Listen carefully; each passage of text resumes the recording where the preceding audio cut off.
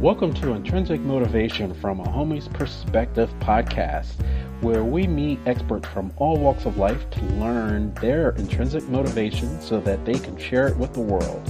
What do we have in store today? Stay tuned to find out more.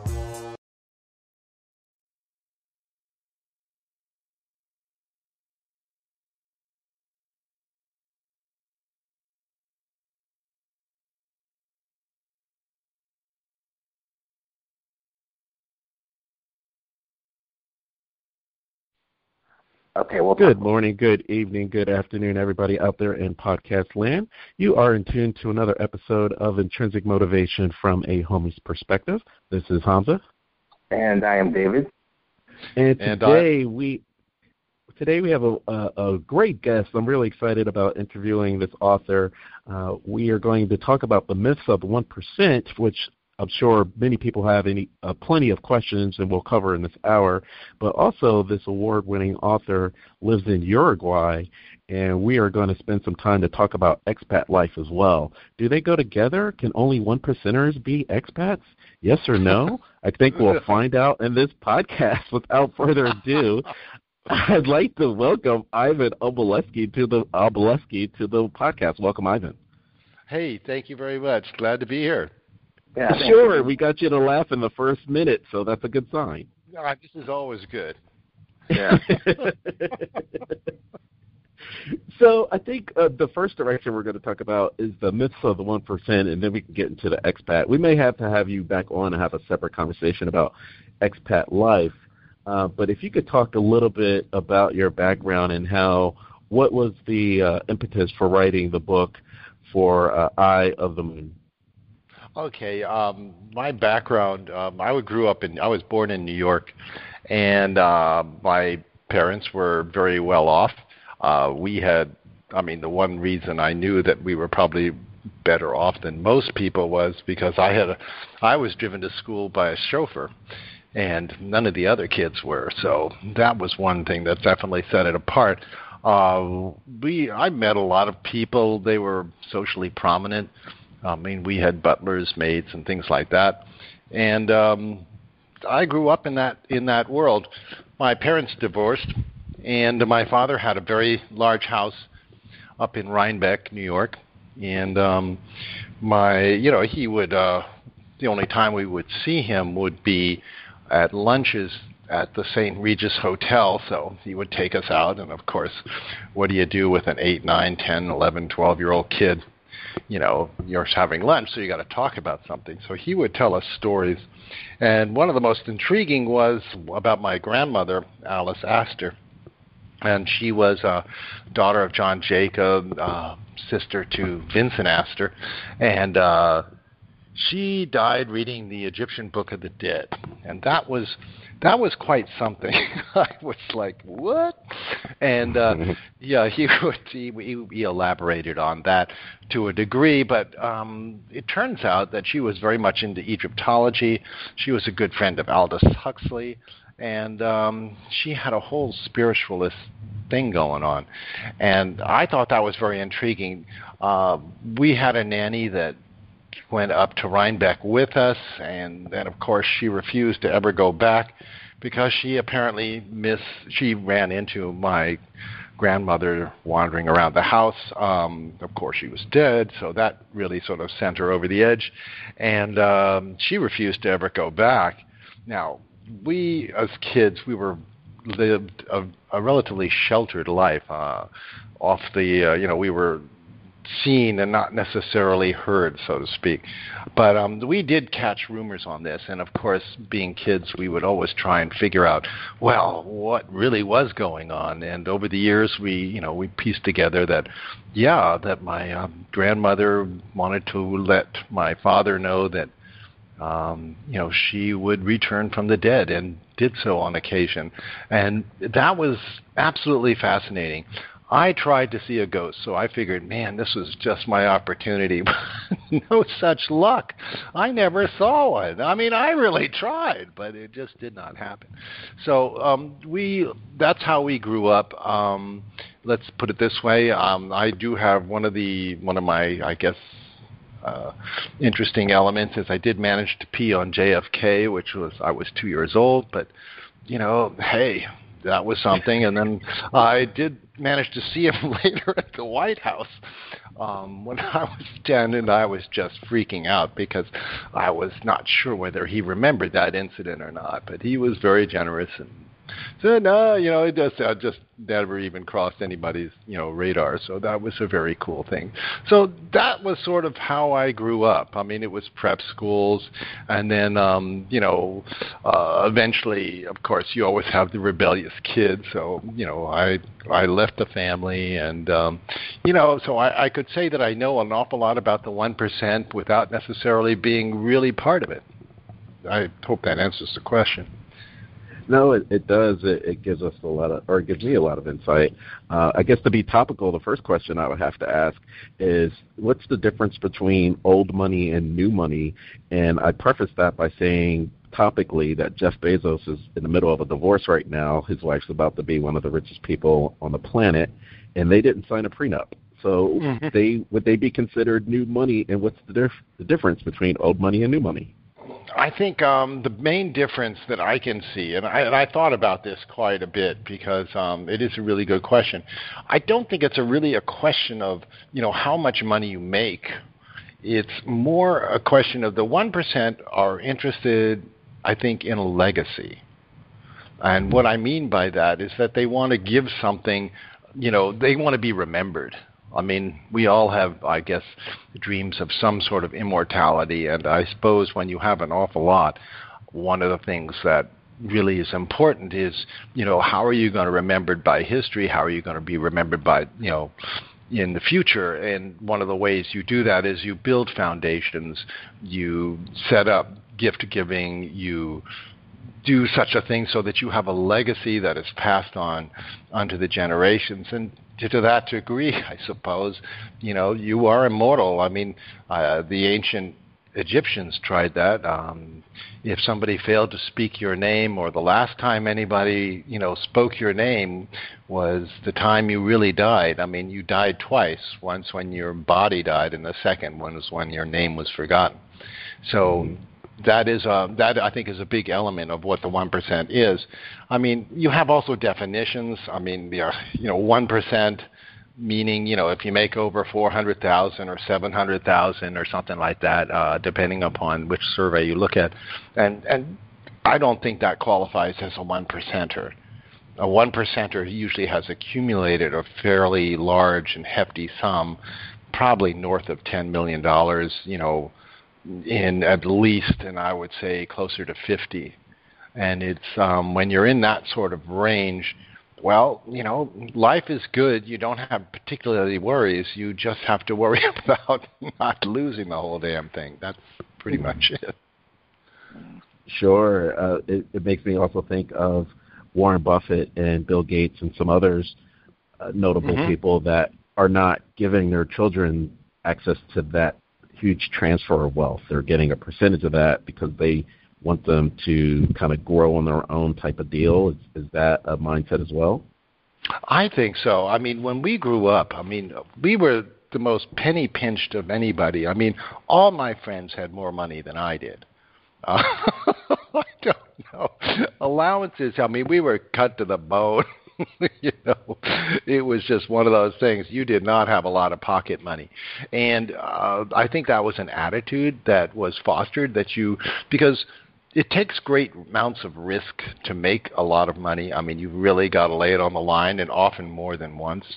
But once you make it, the really big money and the really smart people, they have to change. They can you cannot take the risks that you took when you were at the beginning. Right now, you then have to go to the entire other side of the coin, which is wealth preservation. And the only way to really successfully operate a business is to cut expenses to the bone. And so you have to be able to expend a great deal of money in order to make it, and then you've got to be able to reverse that and just, chop it off at the knees. And usually what happens is families who are not inculcated in that idea of how to use money Well, they figure, what the hey, go buy a Mercedes. Bentleys are cool. And off they go.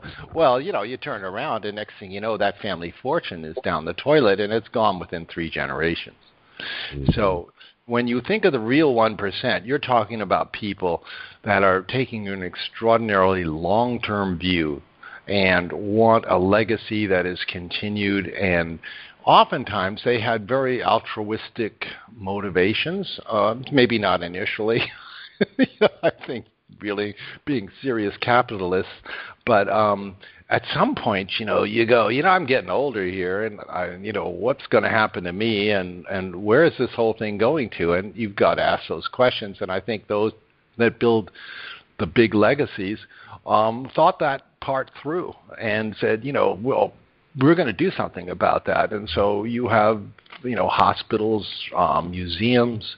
I know that our family did an awful lot with many museums in New York City, and to foster them and to keep them there. And I think that's an important legacy and a very good thing to do, actually. Mm-hmm. One thing, other thing I think about is the recent passing of George Bush Sr., and I would put them in the 1%. And one thing that they would highlight is that they were very frugal. You never saw them displaying huge amounts of wealth. And so you're saying it has to be a family thing. What happens is, and I want to get your take because you said you were more the rebellious kid, and there's always a rebellious kid, but overall the family has to be on one page, or how do you ensure that legacy stays intact? Well, I think one of the things you got to choose those people that you I guess intend to bequeath it to. There's a couple of ways that's usually done. Secondly, you can create various trusts and things like that, which then takes the legacy out of the hands of the kids and puts it in the hands of a bank or something to that effect. And there are various ways to do that, but they get some sort of funding to keep them going, that type of thing. And unless you get somebody who's, a very, who's got that same sort of vibe going, the Rockefellers did that really, really well. The Rockefeller fortune was continuously passed down one onto the other. And, what happened to the other Rockefellers? Well, they got stipends. It was fine. They shut up. They're up there and they can spend all they want, but there are limits.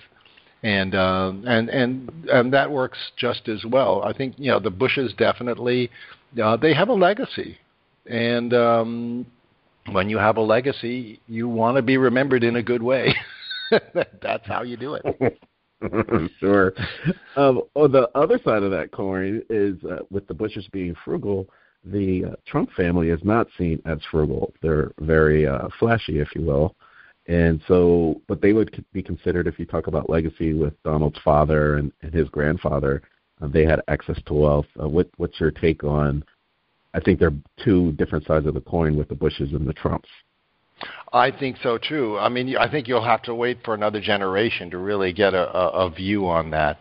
I mean, I remember, at Mar-a-Lago, their place down in Palm Beach. I remember when, meeting Margaret Merriweather Post there. This was before. And, she passed her fortune on to her daughter, Dina Merrill. And Dina is still, she's a really sharp cookie. I mean, that woman is really quite clever and has been able to manage things. And as I said, it goes, generation to generation. But, the Trumps have about, we have to go and watch them for about maybe another generation at least before you really see it. And then, but obviously I think Trump wants a legacy. I mean, who doesn't? And I think that's, what that will be is anybody's guess. I mean, he's very interesting because he's becoming a president during what, I guess is called the fourth turning part. I don't know if you're familiar with that. About every 80 years, which is 4 generations of 20 years each, usually you get a major shift in, the political climate. And we're running into it at the moment. And one of the last times this happened was, Lincoln, believe it or not, was a fourth turning president. He was one of the most hated presidents in the world. In fact, they even killed him. So, so that's how much he was disliked. So, again, you have to sort of weigh that against the whole historical thing. But we'll see what happens. I'm interested. I mean, I'm definitely, interested to see how that all shakes out. Yeah, well, I mean, you just sorry, David, I just kind of jumped in there. I know he's probably chopping at the bit. Oh no, I just wanted to it was just more of a curiosity when you mentioned that you kind of became aware that your life was a little bit different than others around you when you were being brought to school and with a chauffeur. I was just curious, how did you growing up, how did your classmates treat you? Were you like teased about stuff like that, or? Not really. Most of them were pretty wealthy in their own rights. I mean, I went to school with Alfred Vanderbilt, Charles Scribner, Harry Steinway. I mean, it went on. I mean, it was quite a list. But there were people that really did not like the fact that I went to school, and I remember one kid in particular taking a big swing at me and saying, "Well, take that, now what are you going to do? You and all your money. Where's your chauffeur now?" As he punches me in the face. And now, of course, I'm sitting there going, "My gosh, what am I going to do with this?"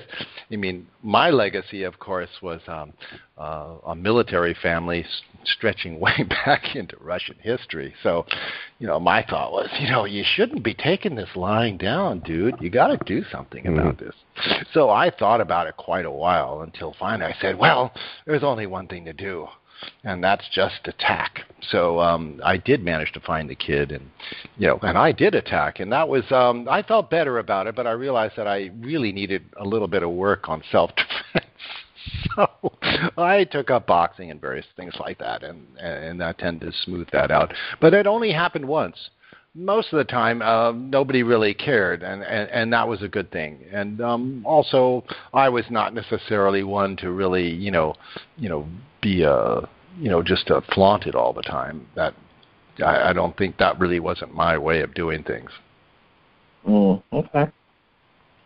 Yeah, I was thinking that there's this unspoken rule, like we can afford to have a chauffeur to bring us to school as well, yet we don't, and you did. Oh, yes. Yeah, well, that was also because, you had my whole family to deal with. I mean, we had there were so many half-sisters, stepsisters, brothers, real family. It was a real circus. And getting everybody to school in the morning, and my mom was not about to sit there and deal with that without some help. And so, it was, forget about it. It's going to happen, but you know what? We're going to pay somebody to do it. That's how that worked. Absolutely. I do want to go back for a second because you're talking about a fourth turning president, and you had said the last time was Abraham Lincoln. And what's interesting about the... Go ahead. I'm sorry. I was thinking when you were talking about Abraham Lincoln, we think of, when we think of assassinations, we think of Abraham Lincoln, we think of John F. Kennedy, we may even think of attempted assassinations with Reagan, but with a simple Wikipedia search, you see that these attempts were quite often to presidents throughout time. They're just not highly publicized, so it's just interesting when you're talking about the major shift in the political climate. That is correct, and it seems so. We every 80 years or so we get into these major shifts, and where in the sense of Lincoln, it was redefining the government. I mean, one of the problems with the Civil War was it was proof positive that the Constitution, in fact, didn't work. And that was, not a lot of people say these things, particularly the constitutionalists. I said to her, they go, what? And I said, no, the fact of the matter is, look, when, you have, hundreds of thousands of people, taking up arms and killing each other, and you think that And what was the reason for this? Well, again, the way the government was set up, plus, of course, the economic and social situation at the time, but one would expect that a constitution that was, would be able to at least handle it in such a way so that it didn't require, an all-out civil war. Well, that did happen in the United States. And so what needed to be done was, how do you redirect the country after such an event? And strangely enough, I think it was one of those things that sort of evolved, where somebody said, oh yeah, here's what we're going to do. This is plan, B-39. No. What happened was he did the Gettysburg Address, and he referenced, again, the Declaration of Independence by saying this is going to be a government for the people, by the people. And this was a unique idea where he immediately switched from sort of like the Roman view of government, which was what the United States was based on initially, to the more Grecian view, which was more democratic. There are no democracies on the planet. People call them democracies, but they're actually just representative forms of government, not strictly democracies. But in this sense, the by the people, for the people was an extraordinary concept that has lasted and is now being reappraised as of now, because it was found out that the government for the people, by the people, cannot afford for the people, by the people. And that's part of the issue that's, sort of, it's coming to the surface. And as I said before, it was very unclear of how the country was going to heal itself after the Civil War. And I think at this point, it is just as unclear of how the United States is going to heal itself internally. And this is still to be played out. And as I said, it's going to be very interesting to watch. Absolutely. Because when you were talking about the Founding Fathers, I remember in school we were reminded of Adam Smith, The Wealth of Nations, and the premise was everyone can't have equal access. No one would be, who would clean up or who would do, I'm being very flippant right now, but it was pretty much two different societies the way it was set up. And so on one hand, you have people believing for the people, by the people, but as you eloquently highlighted, it's never been set up that way. Exactly, and it does have a problem. The problem is simply interest rates. If you just have a 2% differential, over a 20, 30-year time period, pop it to 40 years, and you have an automatic disparity of wealth that is huge, that is almost insurmountable. Yes. The other part of that I want to ask you, with the political climate and being a one percenter, there is a school of thought that in the current climate, we have a government shutdown that's talking about the wall, but that's really just on the surface with what is really happening behind the scenes. Do you have a take on that? I think, it's interesting. I don't have a lot of I always get the idea that there's a great deal of information that we don't necessarily have access to. And just from, when I was with my family and stuff like that, you got to be privy to sort of, there's things going on, and then there are things going on, and then there's what's really going on. And, we are way, off the beaten track on that.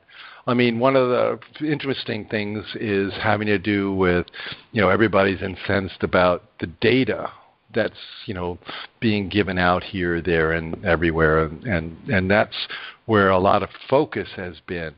But what people don't understand, it was never the data that was so important. What it was important was the connections, because it was a really interesting. Actually started with the casinos in Las Vegas, where they were trying to, to get the card counters. How do you find these card counters? Well, one particular security firm came up with some brilliant ideas of actually interlacing a whole bunch of data sources. And what they did was they began to map the connections of many of the people that were arriving in Vegas. And then they found out that there were some key connections, and that you could pretty much know your card counters by who they connected to. And it was that connection which was so important. And then when Facebook came out, of course, I think this was the intelligence coup of the century.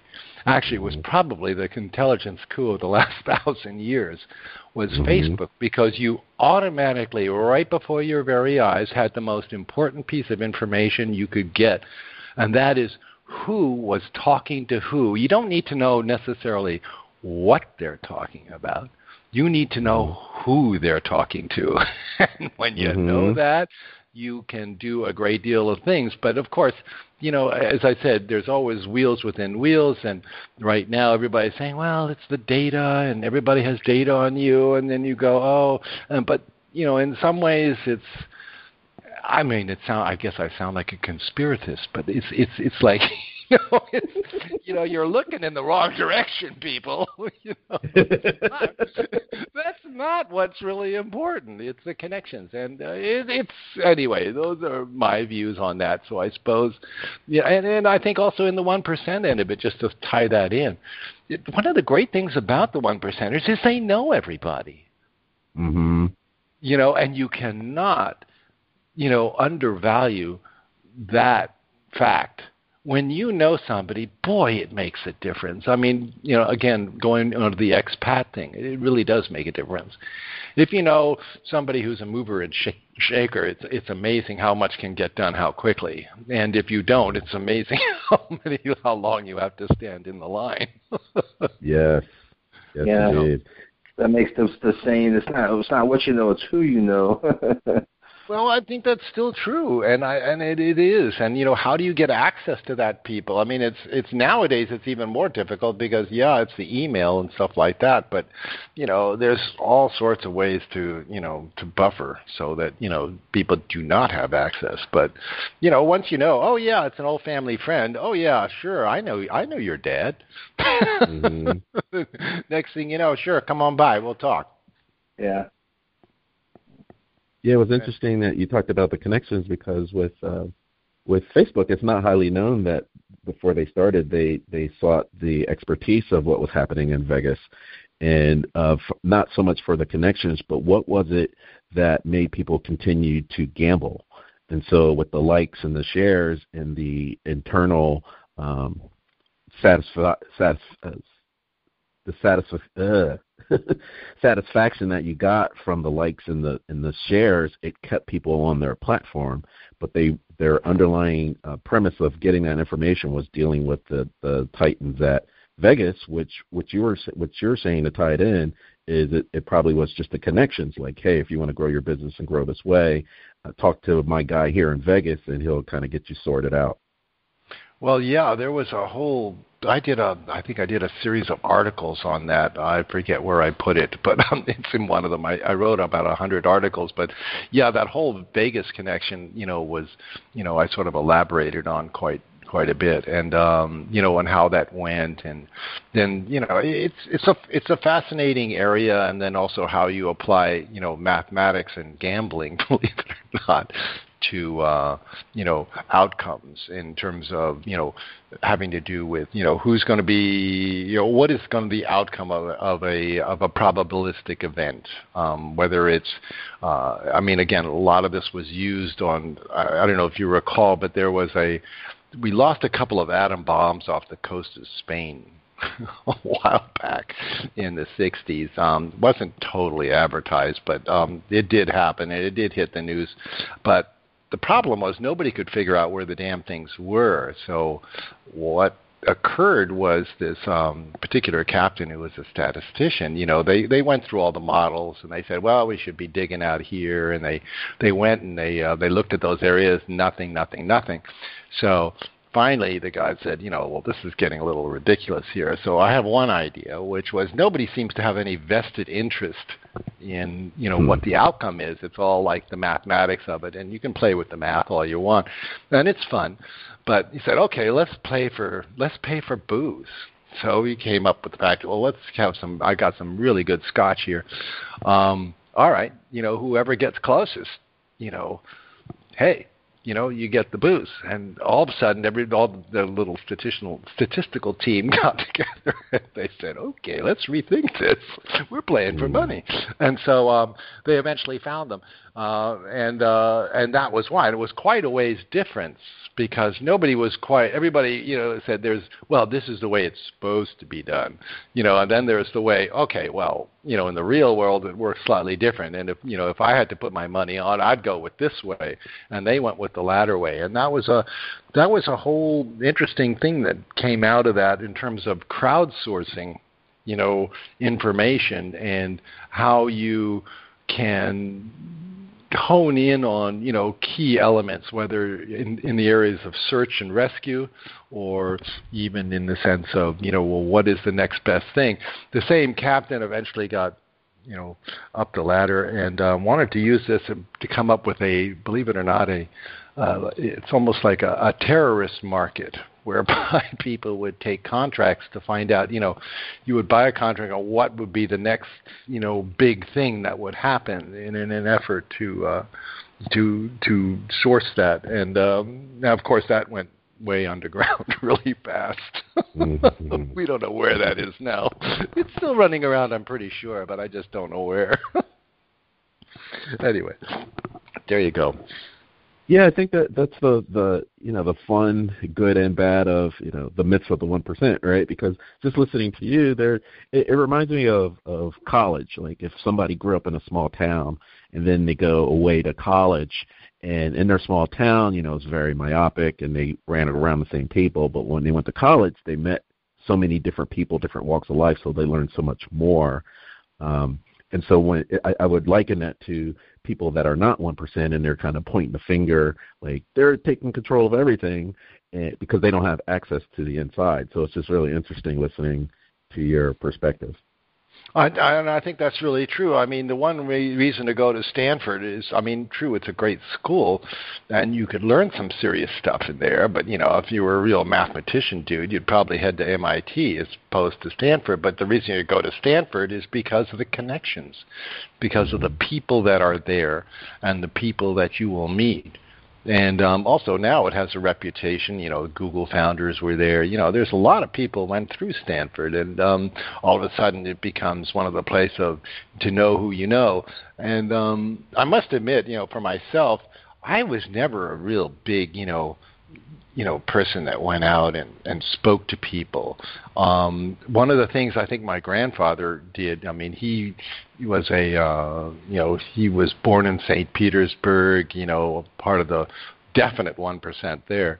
And, then of course that all blew up. And then he went to London, married Alice, and, which also another 1%. But, he never burned any of his bridges. The guy was an extraordinary example of doing that. Me, on the other hand, I burn them at the drop of a hat, which is why I'm in Uruguay right now as opposed to sitting on top of New York City. But there you go. You know what? When you're talking about Stanford, I do want to stay there for 2 seconds, if you don't mind, because we were talking a little bit. I'm just trying to connect some of the dots that you're covering, because you're covering some really huge things that I think our audience will gravitate to.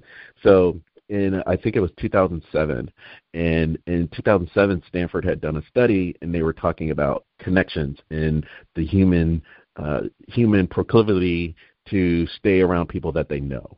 And so in that study, at the time, MySpace was really huge, but if I were in high school and I was a jock, then my jock and cheerleader buddies were still on Facebook. And if I was like a druggie or in the music industry, artist-type fringe person, I was on MySpace. And then in the same study, and this is you can look it up in 2007. No, I believe you. But it's so right. You know what I mean? Yes. They're like, it doesn't matter if we're online or not. People are going to gravitate to it.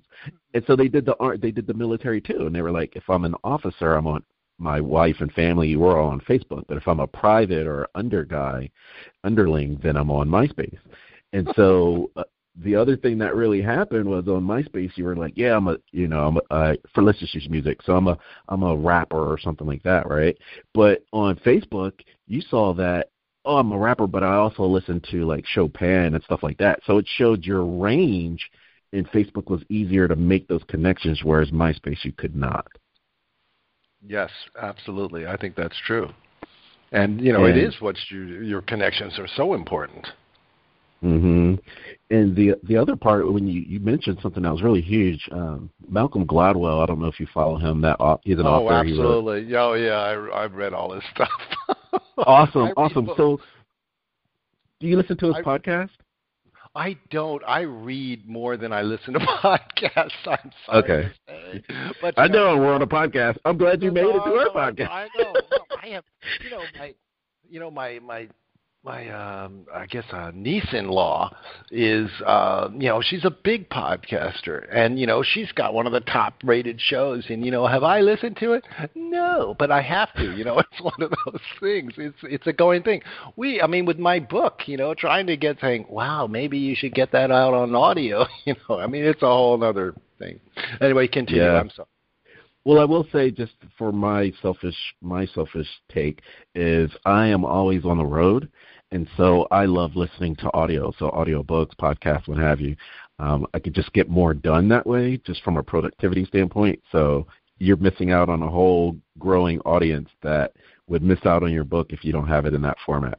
Yes, and I think you're right. Although we've tried to, we actually were just about to do it, but then something went over with the voiceover artist. I'm actually quite familiar with that whole thing. We do voiceovers. My wife does voiceovers. We do Toshiba training and things like that.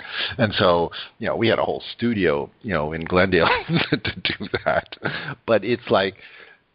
And I agree. I think it is definitely a way to do it. I'm really glad that I've at least for the last 10, 12, 20 years, I've worked it out. So I work out of my home, so I don't have to commute. So I tend to not have to have that pop it onto a podcast and then drive for 40 minutes, and I think that. But I agree. I think that it is a tremendous. It's a lost income area, one that actually I have to explore at some point. It's fraught with peril. Let me tell you. So the last thing about a podcast is with Malcolm Gladwell. He has Revisionist History. And He was talking about kissing the ring, and he was talking about, like you were saying, connections and endowment. And he's like, Stanford has the largest endowment on the planet, and they don't need it. But as you were saying, it's kind of like you got to kiss the ring with those connections to keep those endowments going, whereas your little state school is, they're not faring as well. That's exactly right. And then, all of a sudden, somebody sits there and goes, who wants to invest here? Well, Yale University. And you go, who? You'd sit up and take notice. What do you mean Stanford wants to buy that? But, it's also true that, they have a huge legacies. And, when you have, when you have close to $1 billion, being able to sit there and you can definitely move things. Luckily, well, we don't know that. They haven't necessarily gone into the political thing. Again, I think that's going to be another interesting sort of thing that happens in the future is, will those for public organizations, whether it's California Teachers or, again, Stanford or many of the other endowments, whether they're going to start swinging according to the political wind. Mm-hmm. And then that's a whole other concept. Always, just to add fuel to the fire. Absolutely. I do want to segue a little bit, but before I want to talk a little bit about Uruguay, because I was just looking at the time and like, oh my goodness, we can continue talking about the 1% forever, but we only have a limited amount of time. I wanted to know if you're familiar with the Red Pill folks. The Red Pill folks? No, I'm not. Tell me.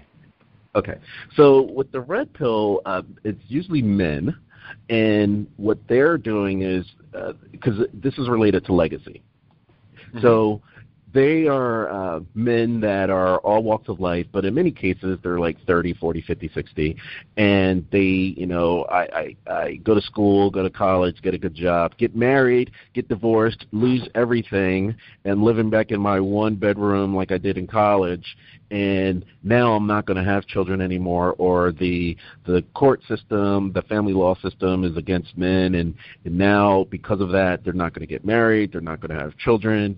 And there's a small concern of maybe this is the beginning of the end because there's no incentive to get married anymore and thus pass along a legacy. Interesting. I think there is something to that, but I think that's actually part of a much more wider-based issue that has to do with crowding and what we're seeing, particularly in Japan, in terms of birth rates. It was funny because I did a series of articles on this in terms of what happens when you have, again, the density of population grows to a certain degree. And it was often thought that, it's the individual that creates the crowd. Well, according to complexity theory, an organization has particularly a complex structure that's been built from individual elements has a downward causation on those elements themselves, much like you take a regular old grasshopper and you put him together with a whole bunch of his cronies and they start rubbing against each other and they turn into locusts. So it is, in a sense, it's the crowd, creates the individual just as much as the individual creates the crowd. And we know that there are squirrels in the boreal forests in Canada who, when they're hungry, they don't reproduce, and that's how they prevent themselves from going on. There was a whole bunch of studies that were done, particularly regarding rats and free feeding them. And then you came up with something. It was a Canadian who did this. The name escapes me right off the top of my head. But there was a type of mouse that was produced during this thing called the beautiful ones. And the beautiful ones were, all they did was sit in a corner and groom themselves and look pretty. They were really cuddly and really nice. They didn't procreate, and they were actually stupider than a normal mouse. But anyway, that was a result of, and what was really interesting was that when you free-fed all these mice and had them living around rats and they were running about, their populations exploded, leveled off, and then crashed precipitously. And that's a really interesting question. I mean, obviously people aren't rats, and the human has a tremendous cooperation component genetically, which I think is really maybe decisive on how it is that we are able to work, together, much better in some ways than, say, rats would or maybe other creatures, because we have that cooperative gene, and I think that's one of the key elements that, actually gives me, in spite of all the things that are happening on the planet, a somewhat more positive view of our future, because men and women are designed to work things out. That's what we're supposed to do, and it's actually a genetic element. So with that in mind, I think we have a chance. But I do think that we're seeing a precipitous drop in birth rates, because remember, the birth rate has to be, there's a number, I think, I forget what the number is even called at this point, but it's got to be about 2.1, because frankly there's a little more males being born than females. But when you take that into account, you actually must be over, the reproductive rate has to be over about 2.1 in order to sustain a population. Well, except for various countries in Africa, almost every one of the European or developed nations are below 2, and actually, maybe even as low as 1.6. So what that means, and actually that may be the reason behind that whole immigration thing in Europe, which was, I think, one of these brilliant ideas of, well, how we fix the fact that our population is aging is we just get a whole bunch of people that are 30 years old who can do the work for us. Well, that didn't quite work the way it was planned. Right. but those are actual facts, and whether somebody in Brussels actually sat down and thought that, I don't know, but I have a funny feeling they did. At least somebody did the research and said, boys, we're in trouble. We got an aging population that's going to require benefits, and we got no workers to have to sit there and support it. So, what are we going to do? Yeah. What are we going to do? What are we going to do? And, well, somebody came up with a bright spark on this one. But I think, when we talk about birth rates and stuff, I think we're talking about a much larger situation, and one which is just only now really beginning to get attention, but actually has been going on now for about 2, 3, 4 years. Plus, we have the whole virtual world, which is going to be a whole other concept, where you don't have to do shit, pardon my French. Oh, no worries. It was funny, now that we're at past holiday season, we were looking at the past 4 years now. Every year there's been incremental increases from Black Friday and Cyber Monday. However, they are always dwarfed by Singles Day, and Singles Day is the largest day in China, where because they had that population control where they can only have one kid, they have an overabundance of men there, and so there is a imbalance between men and women. So they have this big Singles Day where they just shop for themselves. But the fact that they but the fact that they mushroom Black Friday and Cyber Monday, we laugh. We're like, hey, yeah, Black Friday, Cyber Monday. It's so minuscule compared to China's economic power right now. I do think that is some of the behind-the-scenes conversations when the majority is focusing on the wall. I think they're also looking at trade deficits and such, and how we can still become a huge economic power. Well, here's another concept just to throw into the mix, because that's just the type of mind I have. When you talk about more male children than female children, there is the whole T. Gandhi thing. Again, we don't often think about parasites as being able to control much of anything, but T. Gandhi is the famous cat virus. When you see a lot of cat people where they got 75 cats, chances are they're infected with T. Gandhi. Just chances are. But one of the things when they were looking at this, particularly in India, was that T. Gandhi, when it's part of the system, and it's like a protozoa, and what it does is it cats have it, and the cycle means it goes to rats, to mice, and rats, when they are infected, they get off on cat urine. So of course they go looking for cats, and then of course the cats eat them, and then the cycle repeats, right? Well, when it gets into the human cycle, it gets interesting because it skews birth rates, particularly towards male, not female. And why this is, we don't know, but it's one of the I've always been fascinated, because parasitism is, I figure it's like 80% of most creatures on Earth are parasites. It's like, and then there's the 20%, right? And but there was a whole thing of how is it, whether or not that parasites can actually control the mind, and on mind control, and we know that parasites can do this to certain ants and fish and stuff like that. Literally it supports their life cycle, and which is a really fascinating thing. And it was once thought that the human brain actually, and again it's a theory that has not been really developed yet, maybe one of the reasons why we have the brains we have is to prevent parasitic takeover. And I mean, again, it sounds really weird, like something out of the Body Snatchers or something like that. But these are real things, and they do exist in nature. And again, we do have things happening on a much broader scale sometimes underneath the surface.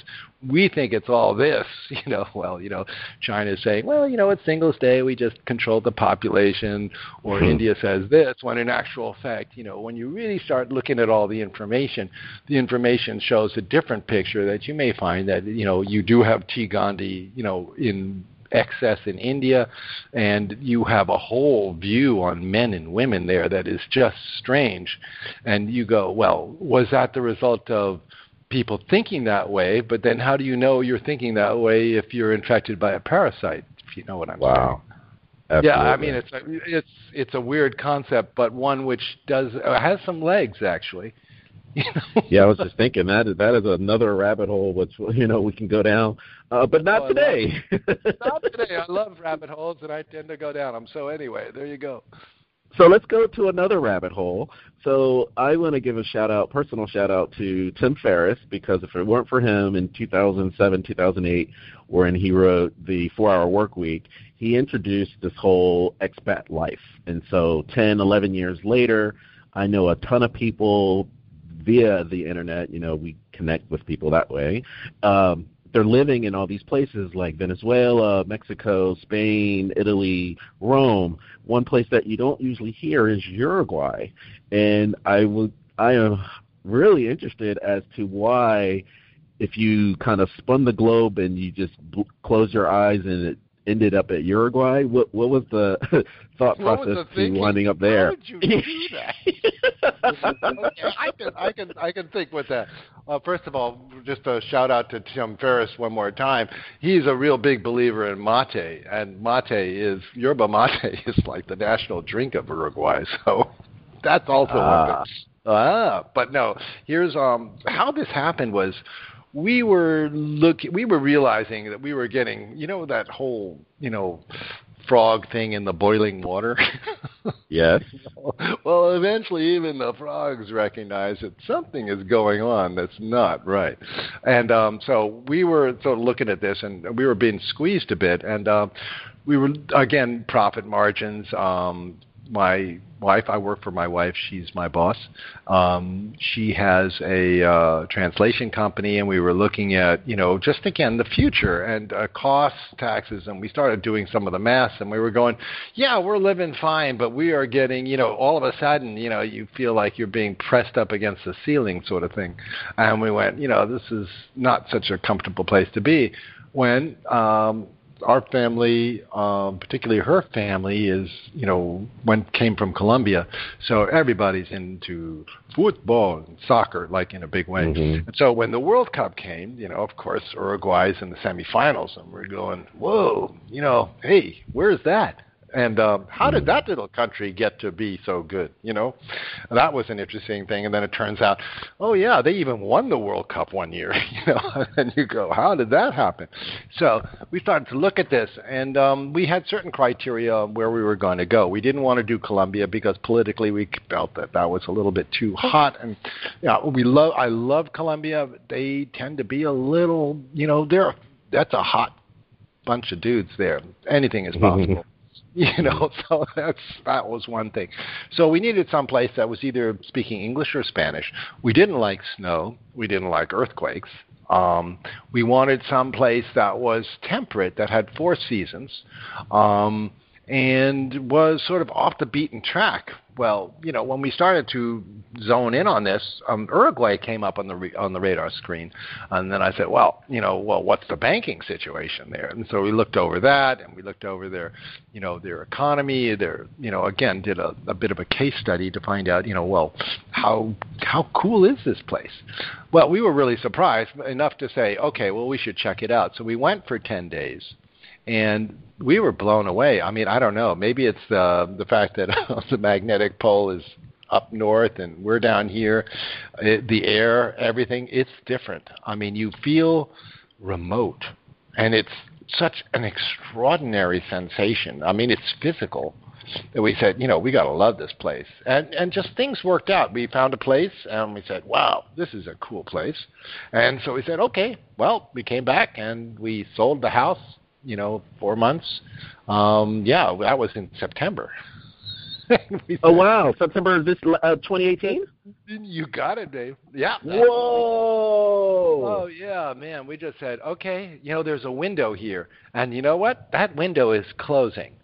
And you could sense it. It was like, it's like that thing about where white men come, many horses, when the guy listens to the ground, those movies. Yes. Well, yes. Just know that the cavalry that's coming ain't for you. It's not on your side.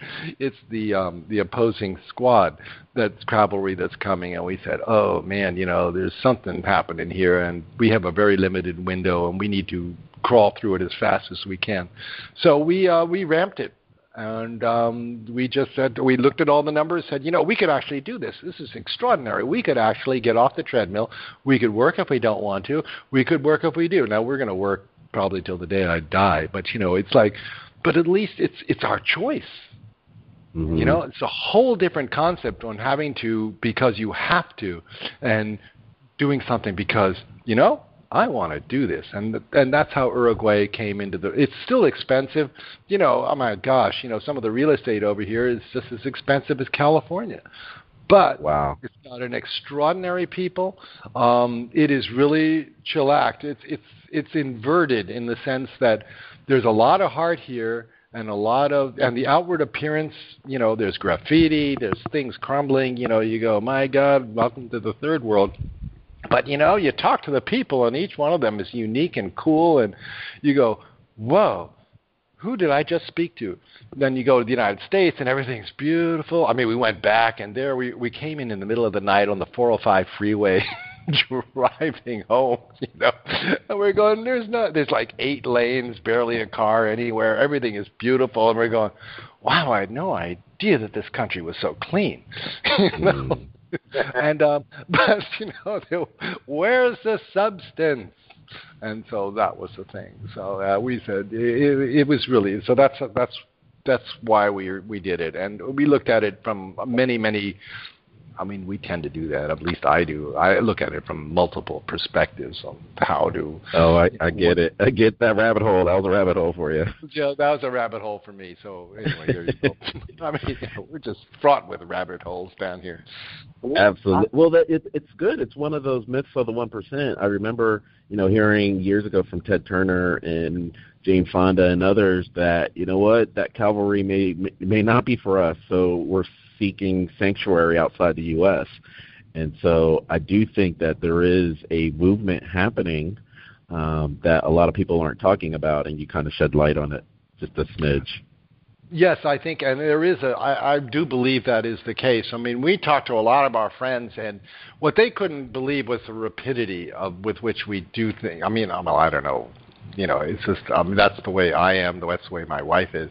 Once we decide on something, I mean, it's it's balls to the wall. We're going to do it, mm-hmm. And that's what we did.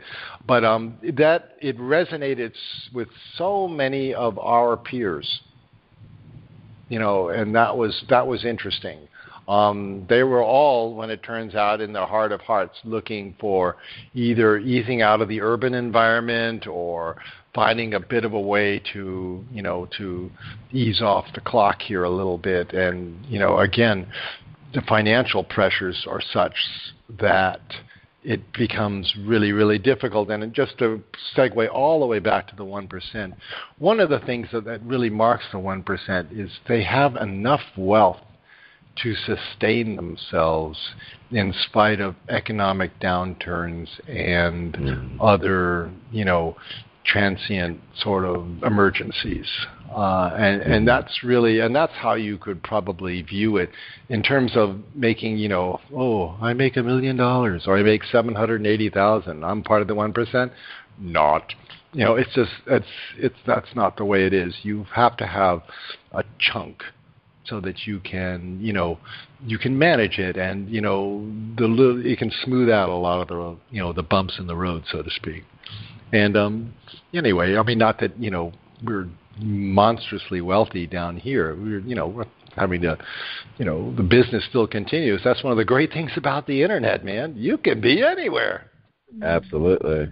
It's one of the greatest gifts and one of the greatest curses. It's one of those.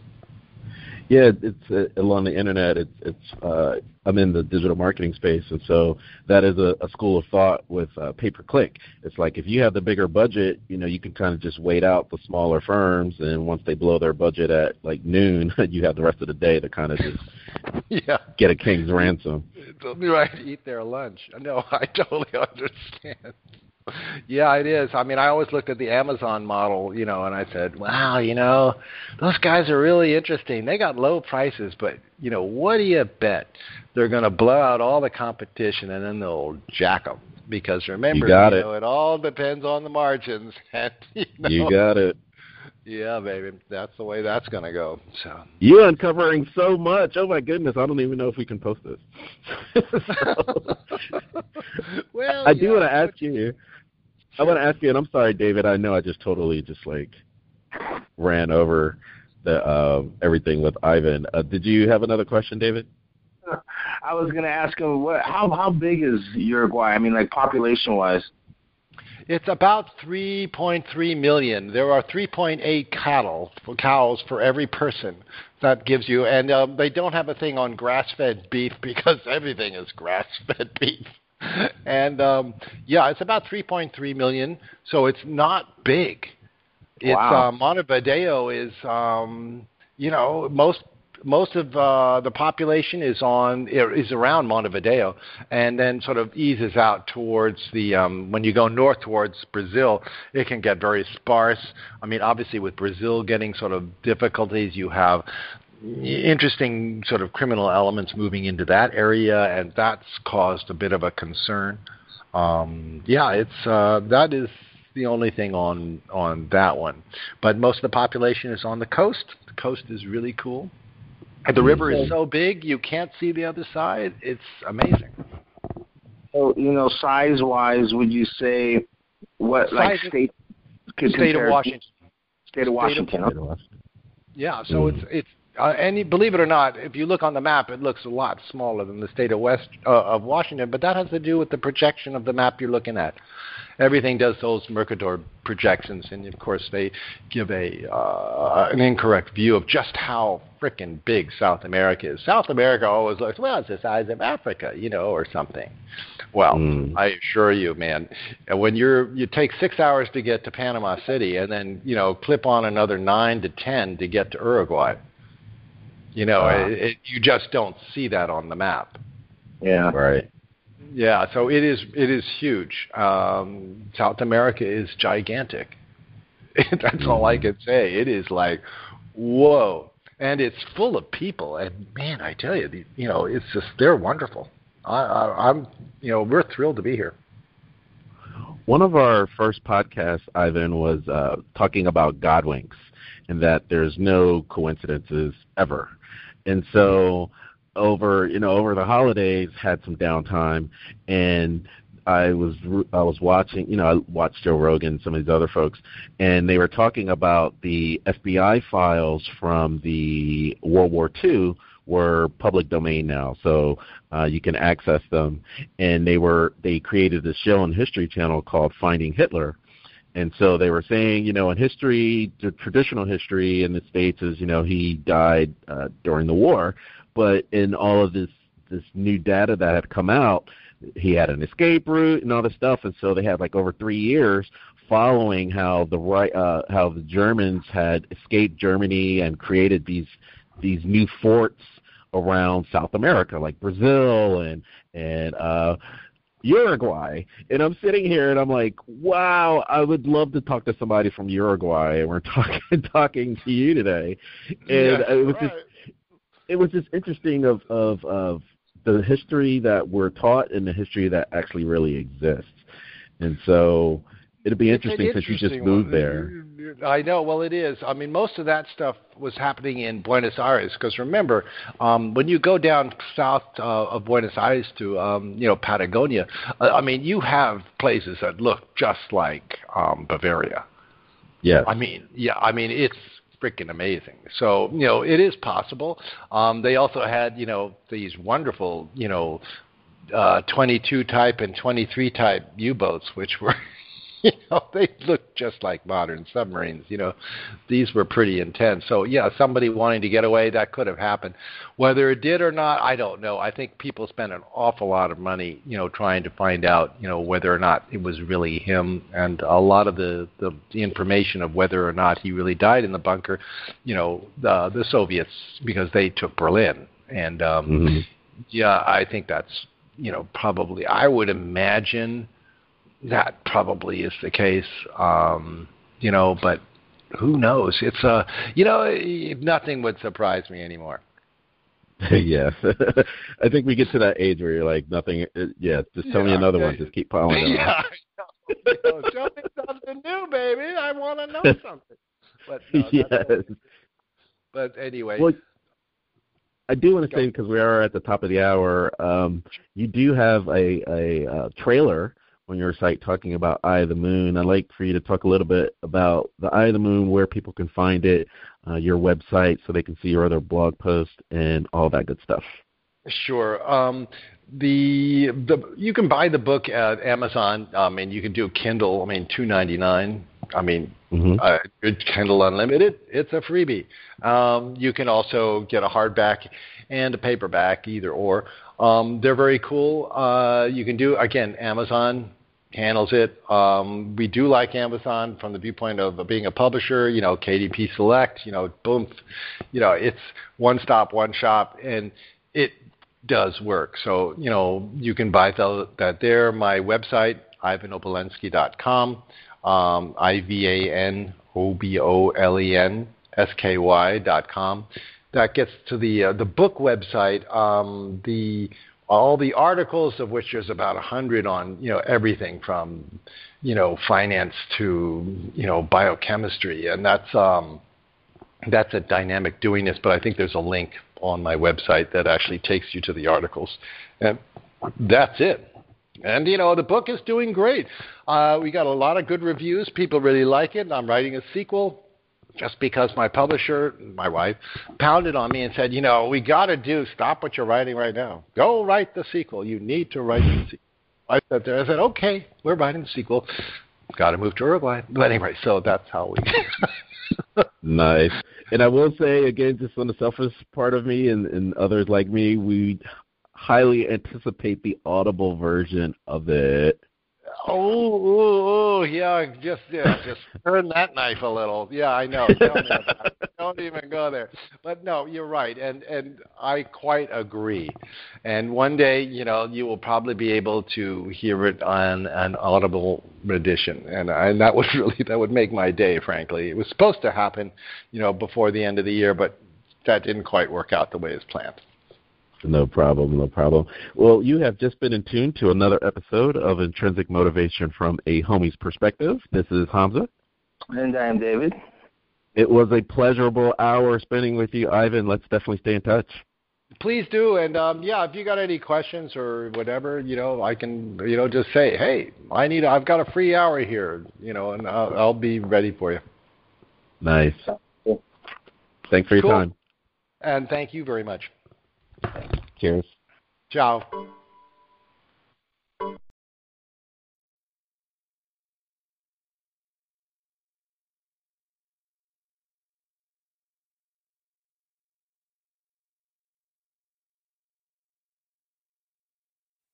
Listen to Intrinsic Motivation from a Homie's Perspective on Radio Public. It's a free, easy-to-use app that helps listeners like you find and support shows like ours. When you listen to our show on Radio Public, we receive direct financial support every time you hear an episode. Experience our show in Radio Public today by listening to the show link in our episode notes, and thank you for listening.